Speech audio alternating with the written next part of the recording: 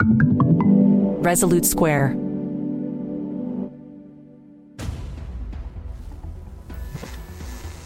There was also maintained what was called an enemies list, which is rather expensive and continually being updated. Democrats want Republicans dead. Where I could stand in the middle of Fifth Avenue and shoot somebody and I wouldn't lose any voters, okay? The women with the least likelihood of getting pregnant are the ones most worried about having abortions. On January 6th of 2021, you had tens of thousands of people peacefully protesting. So, it's not a right-wing conspiracy theory. It's not QAnon. It's real. I'm Rick Wilson, and this is The Enemies List. Hey, folks, welcome back to The Enemies List. I'm your host, Rick Wilson. Joining me today is my good friend, Vanity Fair special correspondent, frequent guest on MSNBC. You see her getting up bright and early as the rosy-fingered streaks of dawn cross the sky to take an Uber down to 30 Rock almost every week now on MSNBC and Morning Joe. It is my good friend, Molly Jong-Fast. Thank you for having me. Always fun. Always a pleasure. We're always better together, as they say. Oh, always fun. That's right. It's true. You're the fan favorite on my podcast as well. I love that. So listen, I thought your article about Joe Biden and being boring was really one of the best things I've read this week, because in some weird way, I think what you touched on is that in some ways a boring campaign or a boring politician is this return to normalcy in this country. Tell us a little bit more about the piece, what the argument is, so people understand it. And we'll put a link in the show notes to the article as well.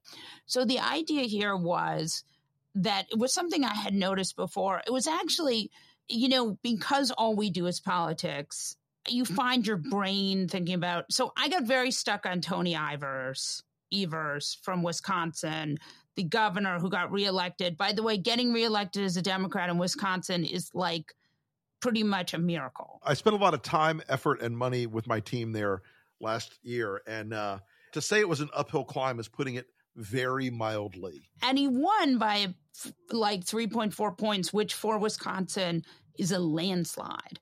And he said when he got reelected, he said, I won by being boring. Boring wins was the quote, boring wins. And I thought a lot about that because Wisconsin, Pennsylvania, and Ohio are like, Arizona. There are a few states that decide every presidential contest where we are now. And so it is, Wisconsin is like super important.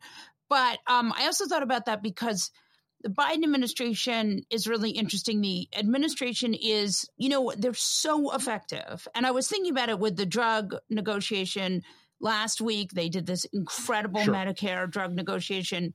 Again, even just doing it is so unprecedented, right? Because the drug companies, and I say this as someone who participated in a Pfizer trial, is quite friendly with the Pfizer people. The drug companies have such powerful lobbyists and such incredible amounts of money. And they have convinced, the federal government that they are on the side of angels, which they're really not. They certainly come up with some good stuff and they saved our ass during the pandemic. So this negotiation is really one of the few times where the government is winning against the swamp, right? The lobbyists are pissed. This is what none of them want. And so it really felt like a victory. And the week before, you had Biden at Camp David with the president of South Korea, president of Japan, sitting down in this like unprecedented bilateral meeting to talk about, how they can neutralize China. And that again, humongous. I am reading about why DeSantis won't tour the hurricane with Biden. So there is definitely a disconnect. I was reading Franklin Foer's new book about Biden, and it struck me because it really does get back to that same story that we've always sort of known about Joe Biden, way back to What It Takes by Richard Ben Kramer. He legitimately is a product of the American middle class. He's not a giant brainiac. He's not, he's not a guy who's like deeply, deeply immersed in every nut and bolt detail of the policy stuff. But he has good instincts, and And weirdly, he set himself with a lot of these metrics, like things he wanted to accomplish. And I think that's what's so shocking about it is the normalcy of getting things done off of a list.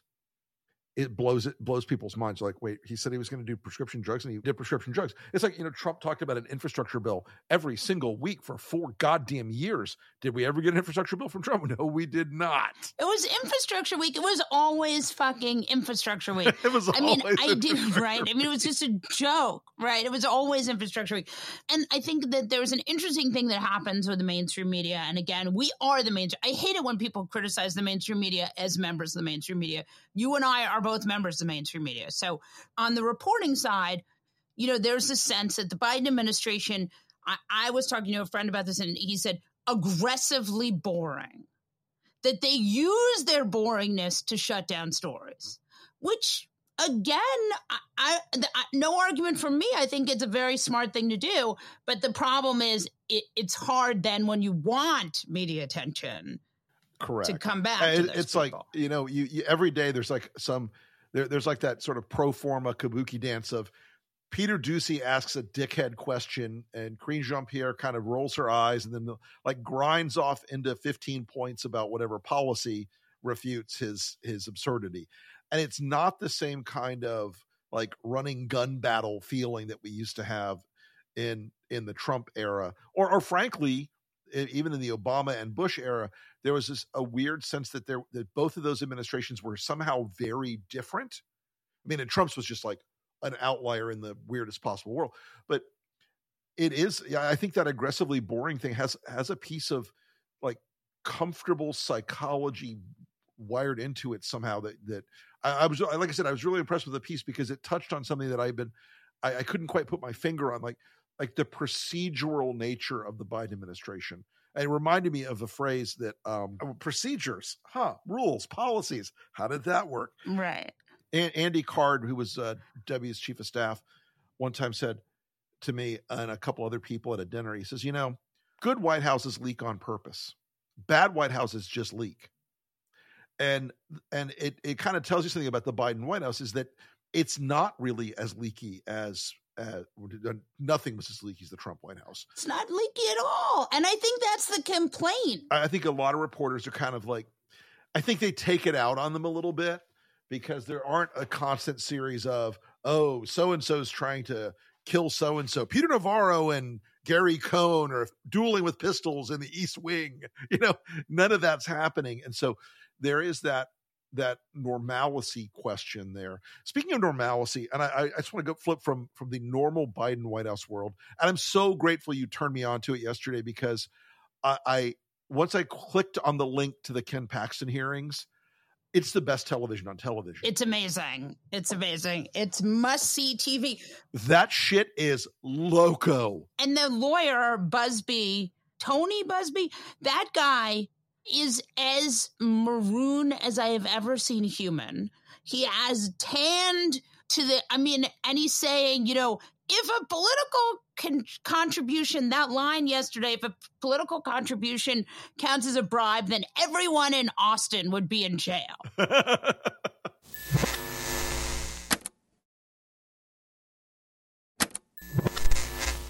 I always say that like one-party states inherently become corrupt and ineffective. Yeah. And I mean that because I think New York State's government is corrupt and ineffective. It's a one-party state. And Texas, isn't this just like the level of corruption going on in this one it's like Teapot Dome shit. It's like Iran-Contra shit.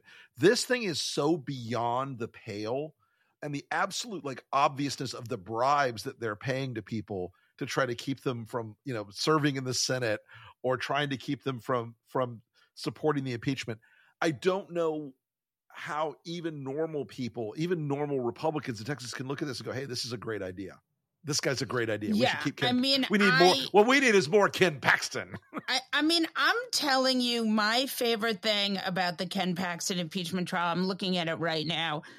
Christopher Hooks is covering it for Texas Monthly. He's a very smart Texas writer and, lives in Austin. And he's the guy's Tony Busby. Tony Busby, right. And it's just, right, Tony Busby. And it's just an incredible thing. I want to say, like, he is also being removed by conservative. I mean, this is not a liberal plot. No, this is definitely not. And that's one thing I'm starting to see in like some of the conservative coverage is like, you know, obviously Texas doesn't have enough MAGA representatives or MAGA state senators. Right. What the hell do you goddamn maniacs want? Because I mean, it's got everything. It's got adultery. It's got bribery. It's got every flavor of Uber corruption. It's got Uber rides to his Vegas, girlfriend's house, paid for by somebody else. I mean, it's going to eventually get to like bestiality and cannibalism at this point. Yes. I do hope that it gets to cannibalism because, you know, I mean, once it gets to cannibalism, no, I do think it's pretty interesting. And, you know, it does show Texas is in a lot of trouble. Yeah. I mean, look, it is a state that has had a dominant Republican culture in the government for a very long time. And like my home state of Florida, it's super, super shady. It is run by lobbyists. It is run by corporate and special interest lobbyists at a level. And look, I used to do a lot of that work. I used to be in that universe. And he's also been indicted multiple. For 2 seconds, Ken Paxton is most famous for having been indicted 7 times and still being attorney general. And like the Texas bar, or you know, if you had your slip and fall lawyer in El Paso who worked out of a strip mall who had been indicted for something, the Texas bar would have yanked their law license. But Ken Paxton is still apparently attorney general. You know, it's madness. It's madness. So moving on from Texas, because I like I said, when you sent me that link yesterday, I was like, oh God, I'm not going in this rabbit hole. And then I was like, I'm in the rabbit hole. It's amazing. So my next topic is my recent obsession topic. Look, I've long had the theory of the case that the Republican primary is a stupid kabuki dance that will end in misery, tears, and bankruptcy for many people. And Trump is the almost certain nominee. There is a weird thing going on right now as it becomes clearer and clearer to a lot of mainstream reporters that this is going to be the case, that the horse race they desperately want isn't ever going to really happen. I'm noticing a lot more of them, you know, suddenly doom spiraling on, oh, the polls are tied, and they are. And it's not great that they're tied. Yeah, what do you think it says about where we are politically that you've got 91 charges, 4 felony indictments by, against the leader of the attempted revolution versus the boring guy who is, you know, who's created a record number of jobs, managed to get the first real increase in wages in our lifetimes, basically since the 60s. Right.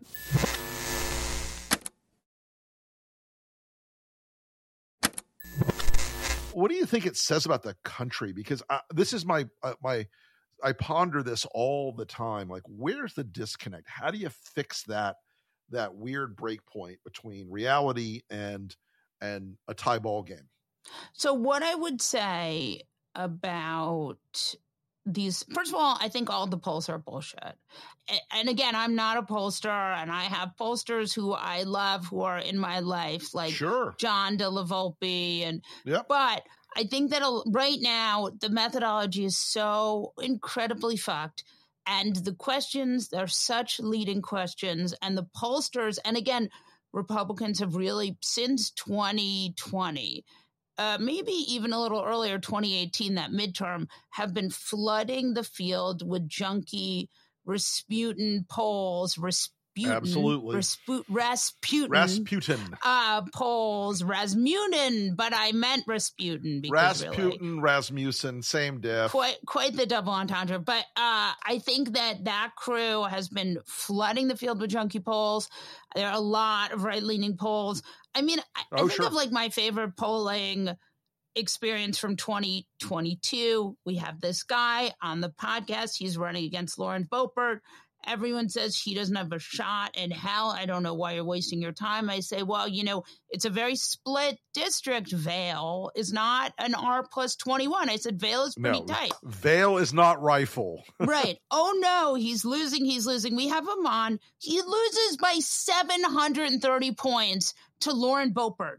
That is why polling is bullshit. And maybe it's not always true, but do I believe that Joe Biden and Donald Trump tomorrow would be tied? No. And that's why I think No Labels is, and neither does No Labels, which is why they're working so hard to get ballot access on all 50 states. And by the way, this whole case against Biden for being too old is because Republicans know the power of incumbency. And they know that if Joe Biden is running against Donald Trump and all things are equal, he is going to kick his ass.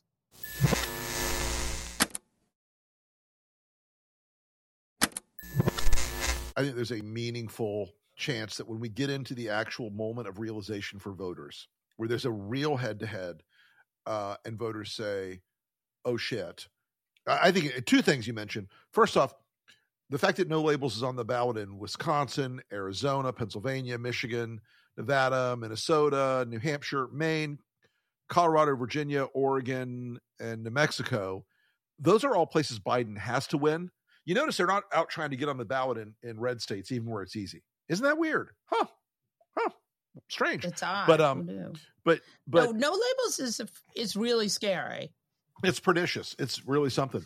I think that there's a weird moment here that we haven't seen yet where people finally, and look, a lot of my liberal friends, a lot of my Democratic friends are like, oh no, the trial's going to take Trump out. He's going to be in prison. I'm like, why are you betting on miracles with this guy? Have we ever had a moment where a goddamn miracle occurred with Donald Trump? No. And so this is the thing that like drives me crazy about the resistance lately. It's like, oh, Trump will be in prison. No, he will not. He ain't going to be in prison. He may get sentenced for something eventually. Joyce Vance said this. Yeah. Right. But he's not going to prison. The timing is not such. I mean, even if he gets seen in this Georgia case, if this Georgia case, even if it runs as fast as a case as ever, it's not happening. He's going to kick the can, and that Florida case is a MAGA judge. I mean, it's a MAGA judge in a MAGA area. I still have a theory of the case, though, that nobody's grappled yet that it really is Biden versus Trump. I still think there are too many people. And look, I get it. A lot of people in the media they want to do the traditional thing of follow the money, follow the balls, follow the back and forth craziness of the primary race on the Republican side. Of an open primary field. For nothing. Right. For nothing. It's for nothing. But I think people will realize at some point it's going to be like, oh, it really is these two guys. Love it or hate it. Yeah, and I don't think people love it, but it doesn't matter. I mean, this is what we have. The Republican base has hardened into a cult. They are in a death spiral with their guy. Republicans don't like it, but they can't do anything. And, Biden is there. He is president. He is doing a lot of stuff. You may not love him, but he beat Trump before. He's 3 years older than Trump. Does he look older? I don't fucking know. I mean, that's like, he's thinner. He doesn't have an implanted wig. I mean, I don't know. Dr. Feelgood to lie about his weight, Right. A guy who's one of my political mentors is 82 now. Sharp as a tack. Never misses a beat. Can he get up and run 30 miles? No, of course not. He's 82 freaking years old. But he's still sharp and alert mentally. And I find it amazing that these people who still believe that Donald Trump has like abs and is this specimen of physical perfection and health, it amazes me. Again, I don't want to be paranoid, but it strikes me that there are junky polls asking people if Biden is too old and then telling them that Trump is not. And so we're getting a lot of polling where people are saying Biden is too old, but Trump is not. And again, I'm old enough to remember 2019 when they were like, Biden is demented. And then he'd come out and he'd be pretty good. And you'd think maybe Biden is a gifted orator, which he's not. But, you had the expectations were so much lowered for him. Anyway, go on. They set the bar so low. They Biden is drooling into his oatmeal every morning. And then when he comes out in the debates, particularly, and whips Trump around the stage a couple of times, people are like, wait, what? Yeah. Age comes for us all. As a guy who's about to turn 60 this year, I get it. But I still think that's like the weirdest bad argument against Biden. And it's unfortunately an argument that a lot of the mainstream media spends a lot of time talking about. there's a lot of anxiety about seeming too partisan, seeming too lefty, right? You spend all this time attacking Trump. You have Trump derangement syndrome. And now here you are pumping up this guy who can barely write his own name. I mean, and it's like, no, clearly he can write his own name. I can remember when Trump can't hold a bottle of water or walk down a ramp. He's a guy who like stares into the sun during a goddamn eclipse. He is not. That's right. That's right. So I want to change tracks just for a minute, Molly. And you and I, like many people, met on Twitter years and years ago in the before times. And it was it was a much different community then. And, I've noticed a migration of what I call the nice people. Fewer Nazis. Yeah, I like an environment with a lower Nazi count than a higher Nazi count. But it's weird that Twitter has, with Elon right now and fighting with the ADL and the sort of Nazis marching in the streets of Florida and elsewhere again. Are we having a Nazi moment? Or is this like hot Nazi fall or something? Because they seem like they're absolutely goddamn emboldened to be out there in public and the ones on Twitter are getting likes and boosting from the platform now. I wanted to just ask you about it because I know this is a subject that you and I have talked about a lot before, but it's like, where do you see Twitter playing its role in 2024 differently than it did in 20 or 16? And what's up with the Nazis? What's up with the Nazis? No, it's bad. I mean, I'm going to come out here with a hot take that Nazis are bad. And really? That they should not be platformed. Look, Elon Musk bought Twitter. He is let's like stop beating around the bush here. He's anti-vax. All his besties on Twitter are people who are in the far right. And he, again, just for a minute, he's taking Mounjaro or Wavy, one of those diabetes drugs for weight loss, but he doesn't believe in vaccines, right? Like, I feel like the vaccines, billions of people have had the vaccine, but the weight loss drug, okay. So I don't know about you. And believe me, as tempted as I am by it, I've had a number of friends who are like, I had to get off that shit because it was making me a crazy person. Yeah. I mean, again, I haven't taken it, but I think that it would make me quite sick. It's a great example of, he interacts mostly with people from the far right. A lot of his hot takes are pretty right-wing, pretty intense, very anti, now he's fighting, I don't know. It's like, I think of DeSantis, fighting with people about the merits of slavery. Like, you never should be in this fight, right? Like, slavery never good. Anti-Semitism always bad, Yeah, nothing about slavery was good. Nothing. What about their dancing by the fire at night? No, stop it. And it's like the Holocaust. The Holocaust, never good. No good stuff came out of the Holocaust. So I think these guys, when you find yourself having important conversations about slavery or the Holocaust like that, you probably need to sit the fuck down. And again, I don't know. Elon's losing lots and lots of money. Maybe he gets sick of it. I don't know. But it is a little bit scary that he owns this huge social media company and he owns large percentage of the satellites in the sky. That seems bad. Yeah, the most valuable satellite company in America or in the world right now is Starlink, and so he controls that, and apparently he likes to monitor it privately. Well, listen, as always, Molly, we just went around the bend on like 27 different things as we always end up doing. And Molly, the other day, somebody asked me, like, you and Molly should go on tour together. We should do that.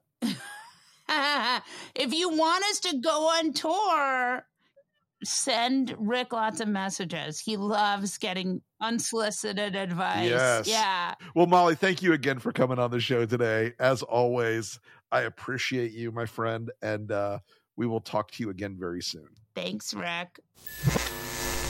But here's the thing. The Proud Boys were always a group of punk-ass bitch thugs. These people were never this Western chauvinist fighting club. They were never the image they had on TV. They were a bunch of low-rent criminals who wanted to go out and try to instigate a race war. The same with all these other asshole groups. And Enrique Tarrio is going to go to prison very soon now for 22 years. And he did it for people like Roger Stone and Alex Jones and Donald Trump. How fucking stupid do you have to be to catch 2 decades in federal prison for those assholes? This guy is representative of an entire generation of these trollish alt-right assholes who were always violence adjacent, who were always poking at every valence in society to try to find the place where they can cause the most pain and hurt and fear for people. You know what? There's a part of me that says I should have some pity for his family or even some pity for him, but I don't. Because Enrique Tarrio, you are on the enemies list. And while you're in prison, I doubt you'll be hearing this podcast because you're going to be in, of course, federal prison. Thanks, folks.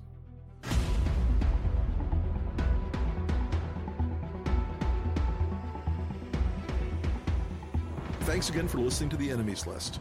If you have any comments, questions, or if there's someone you'd like to hear on the podcast, hit me up on Twitter at @TheRickWilson. Thanks again for the wonderful support you've shown the pod. We're growing fast. It really helps if you will share this with your friends, your family, and anyone else who, like us, is trying to save democracy. While you're at it, if you could rate and review the podcast, I would be very much appreciative. I know this is the sort of thing you've heard a billion times. Please rate, review, like, blah, blah, blah. But you need to do it. It really does help us a lot. We are slaves to the algorithm, my friends, and if you do this, it will help get the pod out further. Anyway, thanks again for listening. I'll see you next time, and remember, whatever you do, stay off the list.